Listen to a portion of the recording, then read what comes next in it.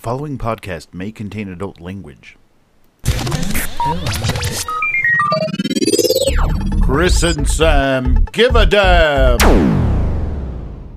Welcome to Chris and Sam Give a Damn. I'm Samuel Pastwami. I'm Chris Pastwami. And we are Chris and Sam. And we do give a damn. And before we get too much further into this first episode, I guess you need to know a little bit more about us. Why don't you tell them a little about us, Chris? Well, we are a married couple. We're living in the Midwest. We're both men. I know we both have androgynous names, so just so you know that for sure. And we live here with our dog Molly. She's a little terrier mix, and we love her to death.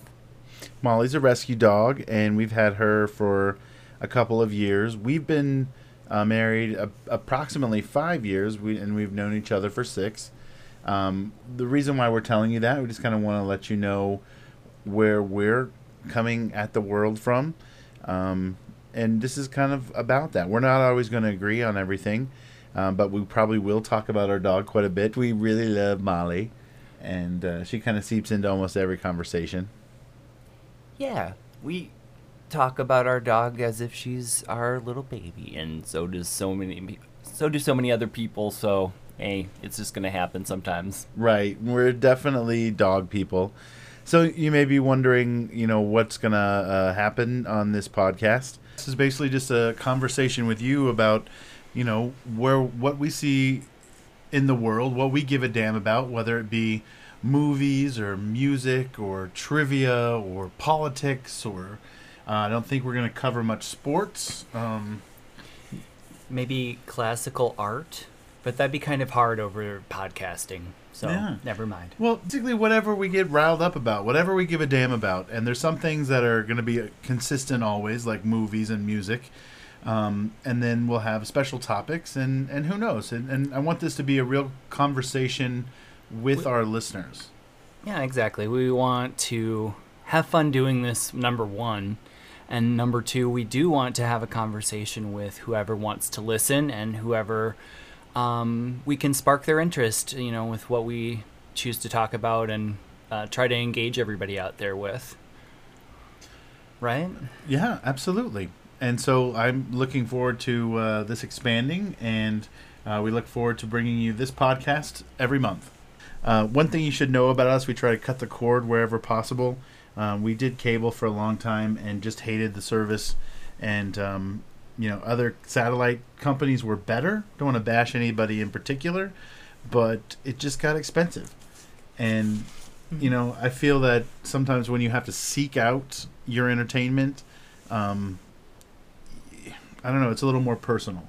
Instead of being bombarded, it's like, oh, I'm going to have to choose from a bunch of crap, so I choose Leprechaun 4. If you choose Leprechaun 4, you do it because you want to. Right, exactly. That may happen. It could happen, but I don't know. You always are sort of aware you can find anything on the internet or with different streaming services. So, cutting the cord is kind of a no-brainer after bad customer service and bad reception and, bills that don't make sense. So, yep. Well, I think it's also kind of a snapshot of how entertainment will be dispersed in the future. Mm-hmm. We've seen the waves from the ownership of DVDs and Blu-rays to more digital content. So now even programming that's, your ABC News programming will not necessarily be watched via your antennae or cable in this case. So. Mm-hmm. Yeah, I can't argue with that. All right. Sorry. Well, all right. That's our rambling opening. Yeah. So thanks for listening. Well, who knows what the future of the entertainment/news industry will be? Yeah. That's just really anyone's guess, although it's being shaped every day now. But, who knows who's going to come out on top at the end. It came from our collection.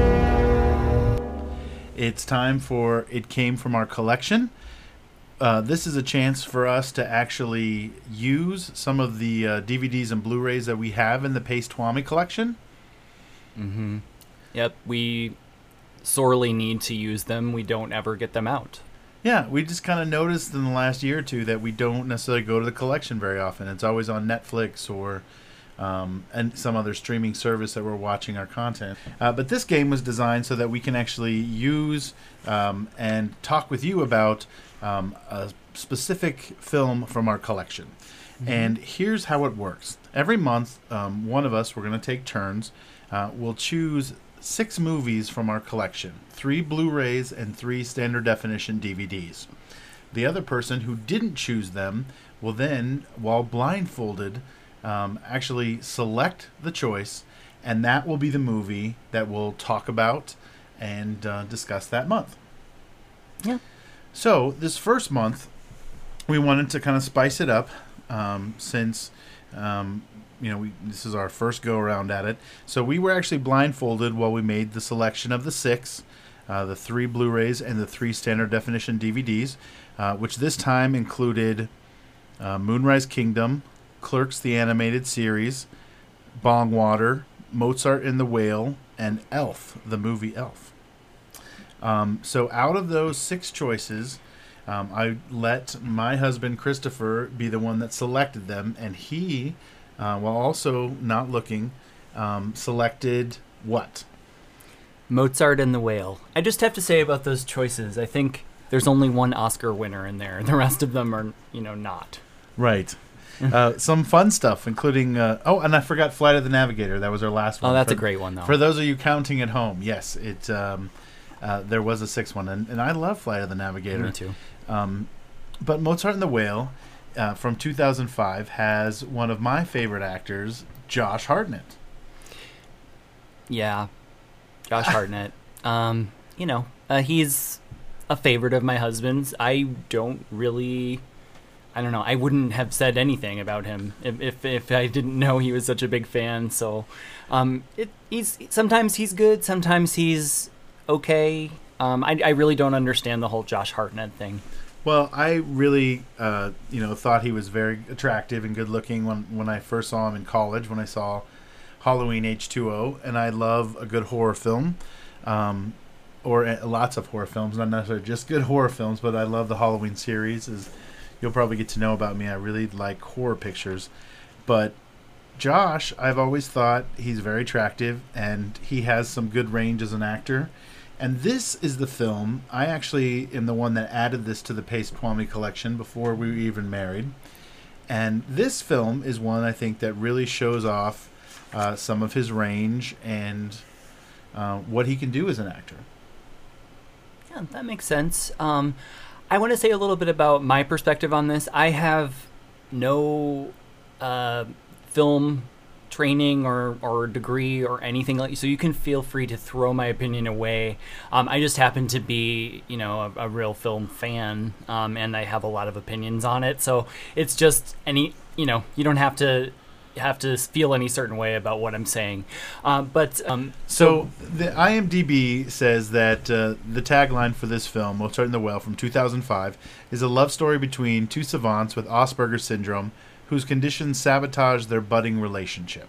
And when we refer to the spectrum, people with Asperger's and autism in general, which I believe Asperger's is an offshoot of? Yes, and I think it's a certain frame of mind that encompasses a lot of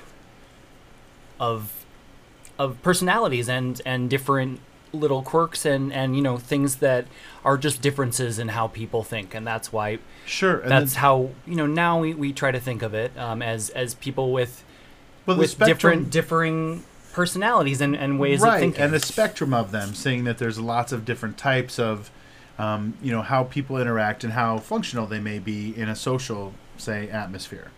They make everyone a character. Everyone has complicating factors. Like some of them, like they all have a special talent or something. Like you see that right away. It's kind of obnoxious. That's what doesn't make much sense. I don't know I think maybe the writer has maybe personal experience with maybe one person with autism or something. That person must be a savant because everyone in the movie has a special talent, can do something crazy with music or with numbers. Well, Or and maybe some would argue that all of the group is higher functioning, and that's why they all have their own things. Whereas some people that weren't as high functioning might not have might not have seeked been out a there. group, or so. I don't want to go too hard on it, but story wise, it gets kind of heavy very fast because each of these random people in the group, as you're introduced to them, has this very unique, sometimes zany type talent. Definitely, some of them are all off kilter. But you get the idea that Josh Hartnett is the leader of this group. Even though he may not be the highest functioning there, he's kind of brought them all together. Yes. And that's where we meet her. Yes, and of course it's all sweet. He's got this group for people that don't have anywhere else to go to just hang out. All can be accepted. The guy from The People Under the Stairs is in it. The guy that's in the walls and his tongue is cut out. I don't know his name, but he's in it, so I thought that was cool.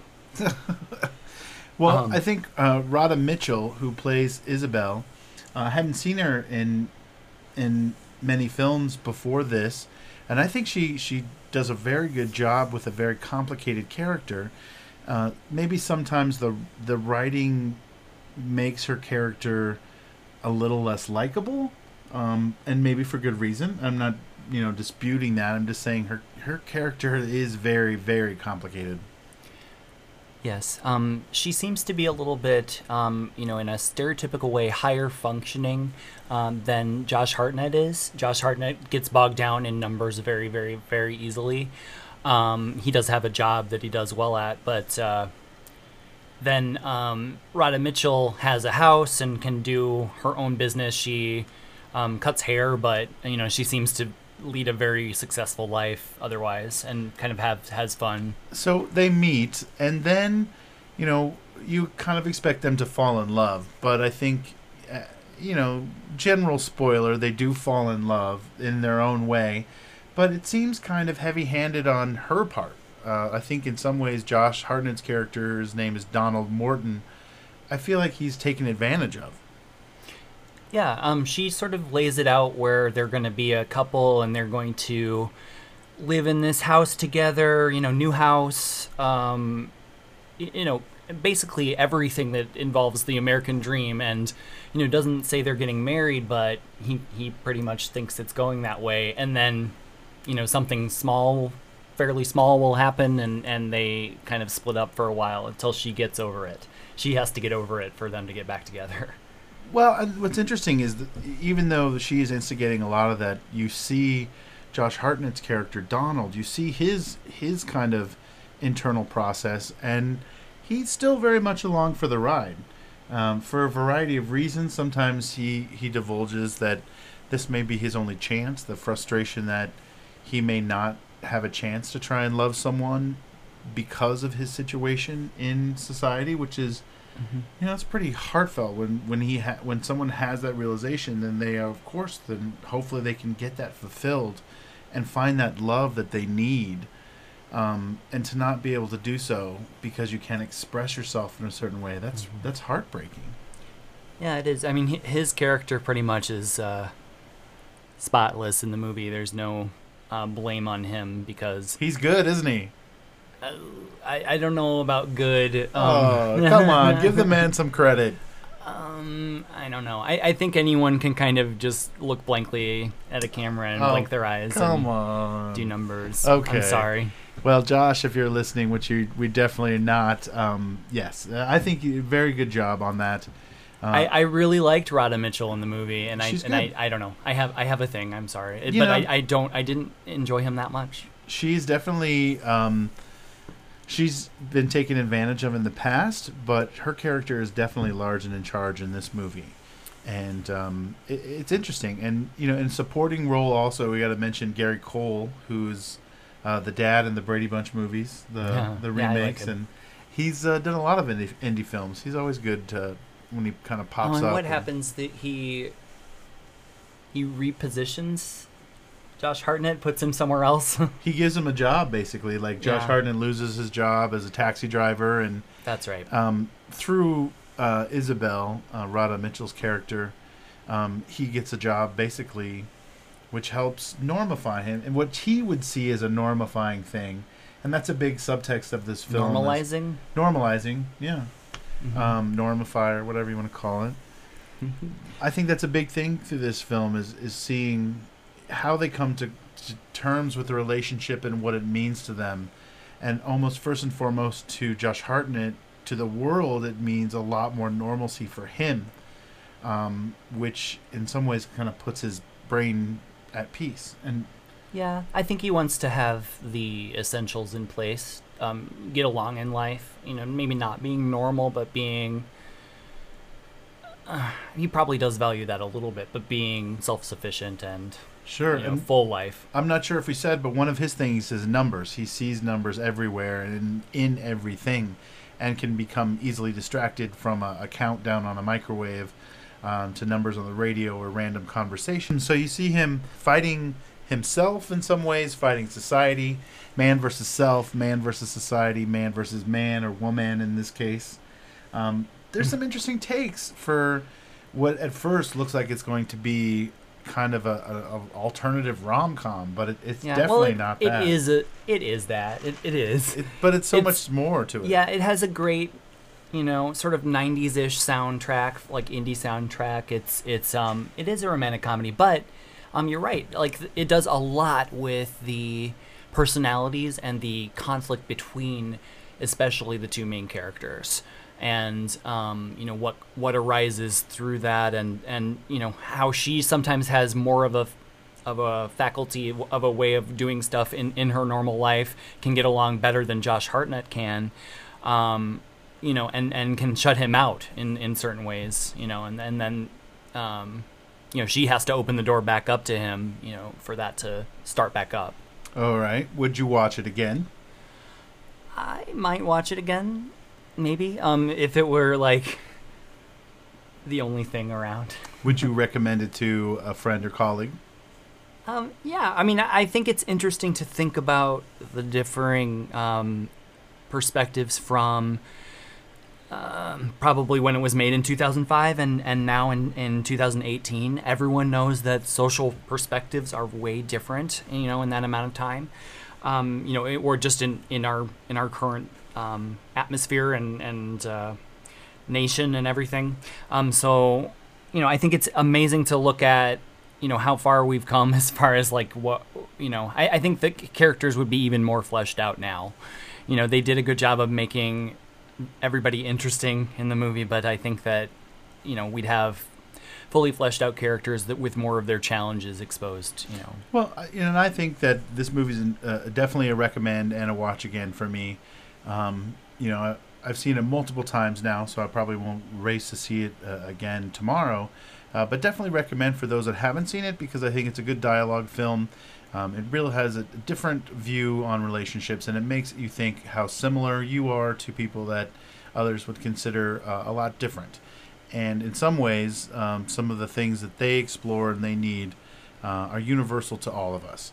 So I would definitely recommend Mozart and the Whale. That is, it came from our collection for this month. Final thoughts on Mozart, Christopher? So, what's your favorite Josh Hartnett movie?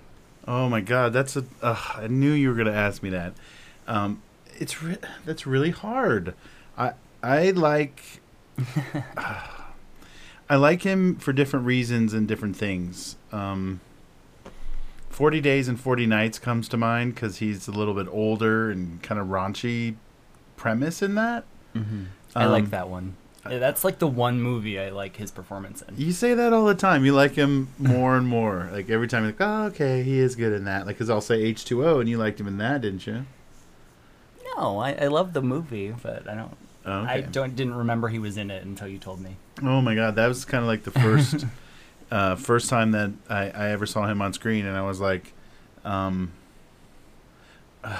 okay. So if I had to choose, I would say probably my favorite Josh Hartnett movie. I'm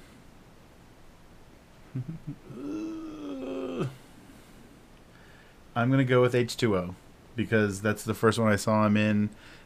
There's a lot of other great work, and I haven't really caught up with Penny Dreadful yet.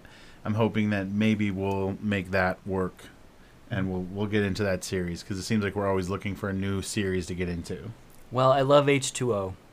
Okay. I'm really excited that Jamie Lee Curtis is back. I don't care if they're breaking rules to bring her back. I don't care. Yeah, yeah. Well, and For a new Halloween sequel is what I'm talking about, or a new reboot. yeah, well, we'll definitely talk more about the new Halloween movie that's actually they're in production right now. I'm not sure if they've wrapped shooting yet, but they started not too long ago. So That's exciting. that's very exciting. All right, so that was that segment, and now I think it's time for us to introduce another segment where my husband talks about music because he's definitely the better mind of music in the Pace-Twami family. So I'll turn it over to him for Chris's music segment. Chris and Sam give a damn. I have always loved music, so I would love to start a conversation with anybody that is interested about what music you like to listen to and what's good and what your opinions are. And so I'll start with my opinion, of course, because I don't have anything to build off of. And so to get started, I actually have listened to a podcast recently that had the topic of John Williams and, his different film scores. So my question to you, Samuel, is what is your favorite John Williams film score? Because I know you would say the Olympic theme if you were to say your favorite thing. Anything John Williams. I mean, it's so that's another question. It's damn with the hard-hitting questions on our first episode. Damn. Sorry. Well, the first thing that comes to mind, of course, is Star Wars. Like, to me, that's the big daddy. But you also, within the top 5, I'm big on giving top 5s. You got E.T., Jurassic Park, Close Encounters. Yep. All of he scored almost every Star Wars film except for Rogue One, I think, and the new installment. But he's coming back for, And how old is he? He's very old. He's I just old. heard he was scoring films in the 50s. Yeah. 1956, something like that was his first movie. Yeah. Well, and what gets me, I think, like they all hit me on different levels. Like Jurassic Park, the score from that in some places is wild, and then it has its softer moments. And same thing with Star Wars, but E.T., which is one of my favorite films of all time. There's something that's so sweeping and uplifting about that film. And I think if it was scored by anyone else, I don't know if it would be... Oh my God, the score is such a big part of that. Because, it's amazing. I mean, at the end when you get the slow, just sort of da, da, da, at the end when they're saying goodbye, that gets you. And that helps the tears flow. Yeah, you feel... I think that's my favorite one, if you were to ask me that. Well, it's hard for me as a huge Star Wars fan to not say Star Wars. But they both hit me on an emotional level, and I want to make sure Jurassic Park is in there too, because there's points of that are just wonderful. Star Wars is probably perfect, so it just not being as connected to those movies as E.T. Right. For me, I know that's not the case for you probably, but well, and the thing is, I think in Star Wars, in some case, started a trend of more and more of the audience paying attention to the score and realizing. Of course, everyone in the industry always had known the importance of score, but I think until you have some of those big scores of the 70s films, I mean, Jaws. We haven't even fucking talked about Jaws. Yeah, that was what the fuck? One of the ones that was mentioned. Yeah. But each one, though, like Indiana Jones, yeah, that one was awesome too. So, I mean, each one that played, because they were playing clips on this show, and it was just okay. I'm only hearing a 3-second clip, but this is my favorite now. Each one. What was your favorite that you listened to? I think it was E.T. I mean, because I could picture what was happening when the music was playing. I could remember it just so well. So nice. I think that was it. I mean, of course, I remember Star Wars very, very, very well. For me, it's a case of one of those things that's so mega popular that I kind of shy away from it. That's what it is with Star Wars. Well, I'm a big Star Wars nerd, so I never shy away from talking about Star Wars. Usually, it's the other way around. It's the people that know that I like Star Wars go there when sometimes I wasn't going to, but they will for me. But all of my family pretty much loved Star Wars anyway. Like my dad inspired it, and really kind of encouraged us to get involved with that when I was a kid. And now my sister, who didn't like it as much when we were growing up. I mean, she liked it, but and she's gonna kill me if she listens to this and like, I liked it. She likes it a lot more because her girls got into it.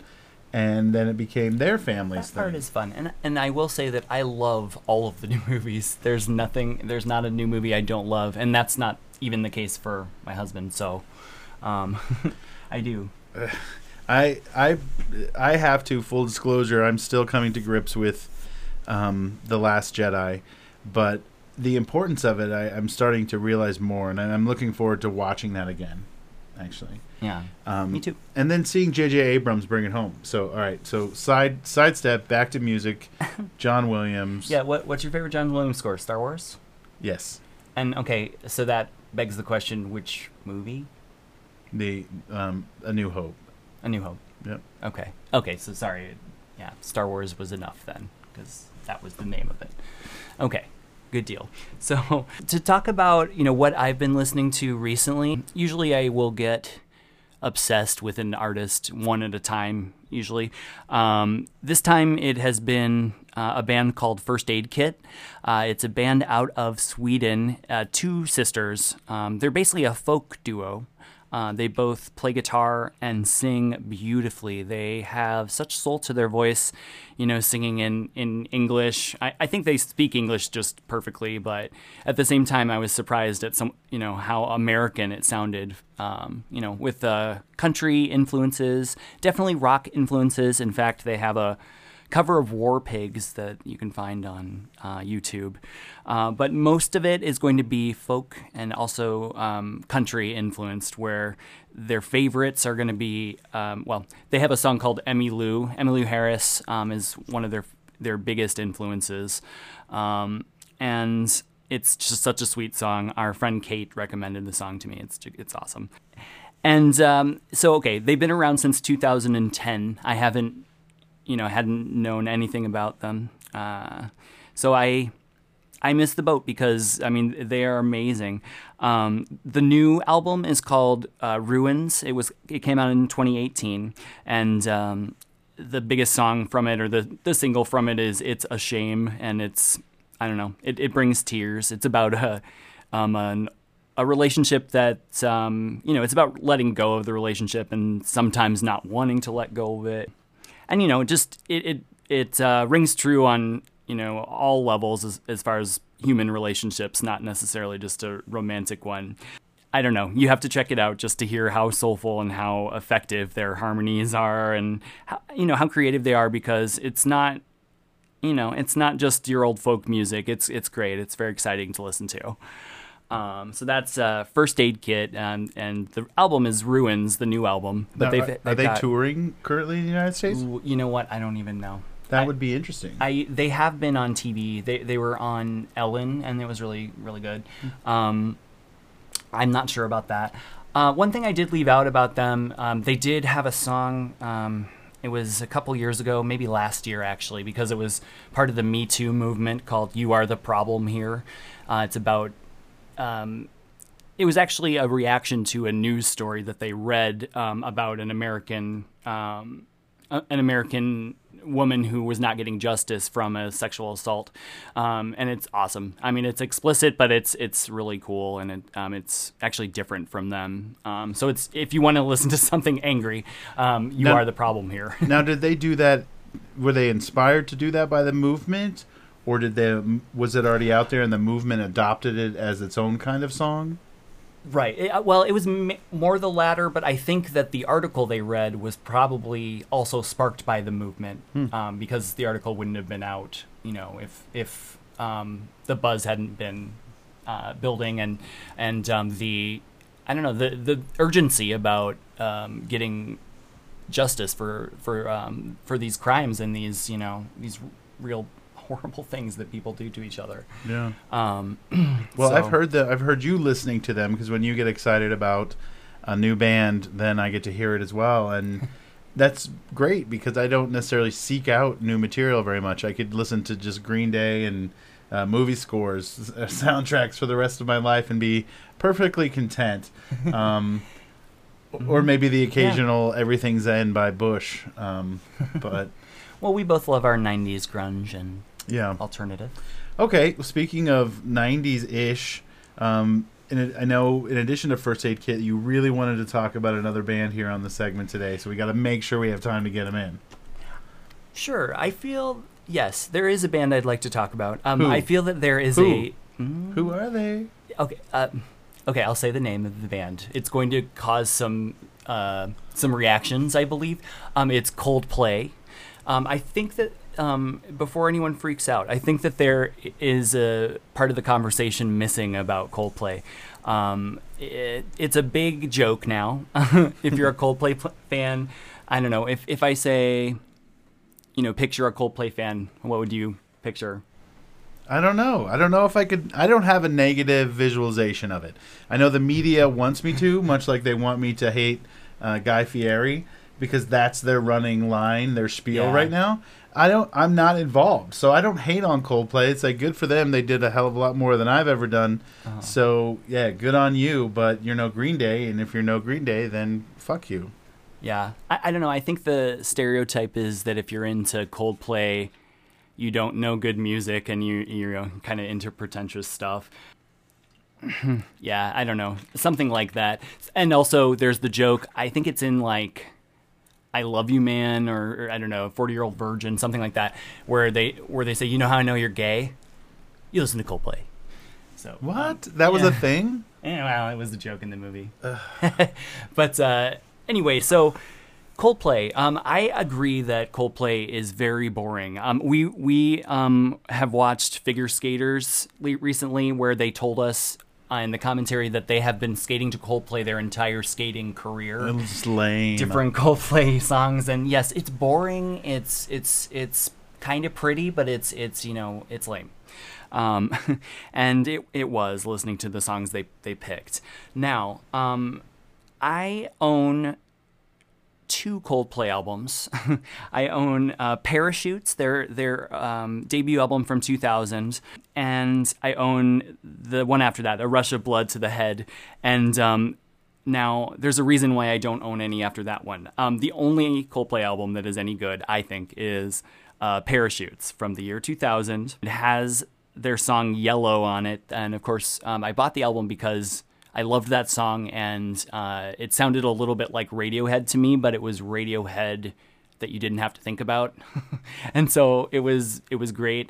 And Radiohead that you don't have to think about? Oh my gosh, Radiohead, yes. Lots of times Radiohead's music is challenging. Right, well, to me that's what makes it that much more, because there's so much more there to it. Oh, of course. Radiohead is a much, much, much better band than Coldplay. Are they still playing? Are they still... Radiohead? No. Coldplay. Oh, Coldplay, yes. Coldplay is insanely popular. They're going to be at the State Fair or something like that? No, I'm kidding. I don't know. I don't think that they would... Yeah, some would State Fair somewhere, I'm sure. But I guess, different people are playing different things now because no one's making any money. But let's see. So... Yes, they're all still alive. They're still alive. They're still playing. Putting out new albums? Let's see. The lead singer was married to Gwyneth Paltrow, and I think they got divorced. When was their last album? This year, I think. Really? Well, maybe 2017, yeah. Wow. Okay. And so, yeah, I mean, they're still around, and I have stopped paying attention to them a long time ago. Parachutes has, from the first lines, I'm hooked. It says... the first line is bones sinking like stones, and from there, I'm there, and all the way through to the end where it's the song "Everything's Not Lost." I think it's going to be over, and then this beautiful song comes on. And that's the thing. The album it rocks sometimes, not very often. I'd say maybe like 3 songs really get up tempo at all, but the rest of it is beautiful, and it sounds like a good alternative rock album that just decided to be a little quieter, and I love it. I always have. I listen to the whole thing all the way through, most of the time when I listen to it. But yeah, then you get to their second album, and they have the song Clocks that a lot of people know, and that's memorable, but other than that, boring, I think. I think that whole album is boring. I don't I don't get it, and I haven't gotten them since. That like there was something there, and so all these people that are expressing frustration with Coldplay may have liked their first album, but then it got a little bit off the rails, or too dreamy, too radio friendly from there. If you enjoy their music, let them do what they're gonna do and try what they're gonna try. Sometimes they'll fail, sometimes they'll succeed, but like to be overly dogged, like now in the media, no joking, it's like the go-to joke for late night hosts or whatever. Right. And the thing is, most people will be like, oh, I know a few of their songs, but I don't think they're that bad. Sure, but I mean, the fact is, in its opinion, I don't have any authority on what people will buy, obviously. Right, people but opinion matters. But so my opinion is that there was something there in the first album that completely left after that album. And do you think that was because they got big and they didn't not have time? Artistically or anything, it's just maybe they didn't have the time. The feeling behind it wasn't there, I thought. Maybe because they were so distracted with all the other stuff that was going on around them, like becoming famous and all the trappings of that. That's not hard to imagine. With crazy Gwyneth Paltrow in the picture. Well, that's pretty good. Is that all we got on the music segment for this month? Is it? Yeah, I guess so. Was there anything else that you wanted to talk about, or? No. Because, no joke, Chris does kind of do the music for the Pace-Twami household. Like, even in the car and stuff, he'll put on some music or pick something for whether it's a trip down to the supermarket or down to, visit someone in another state. So I do ask to take control of the music quite a bit. I love it, and because he's always gracious of doing requests, which usually is Chope on the Rind and whatever else. Everything's Zen. Everything's Zen by Bush. So it's good. That was a good first thing. Got talked about a couple different things, and including Coldplay. So now we can put that in our information tag in the thing, and hopefully get a whole bunch of Coldplay fans that are like, yeah, he's right, I love Coldplay. No, you're not supposed to like Coldplay unless they're going to go back to doing what they did before. Okay, so you have the respect for the early thing. You're hoping that they'll get better? Yeah, I don't really have much hope. No? I'm not checking out their new albums. Oh. I looked at the Spotify list of the albums, and there were 3 that I didn't even know existed.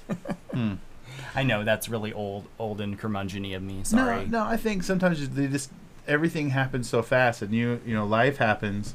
Like, Weezer put out a shit ton of albums. I love them, but I can't name all of their albums because they've been very prolific about releasing new albums. I'm sure they've done the Blue Album. Since Pinkerton. The Blue Album, they've probably done 10 albums. The Green Album. Was the Green Album 3rd? Oh, I don't know. Sorry. I don't know. That's why it's listed somewhere, because my memory is not as good as it should be, especially on music stuff. Movie stuff, maybe, but definitely not music. That's your department, and that's why you do the music segment. Well, that is almost it for the month here, kiddos. That is almost it for our first show. What do you think, Chris? That's cool. I like doing it. I think it's fun. So I hope that someone will listen to it.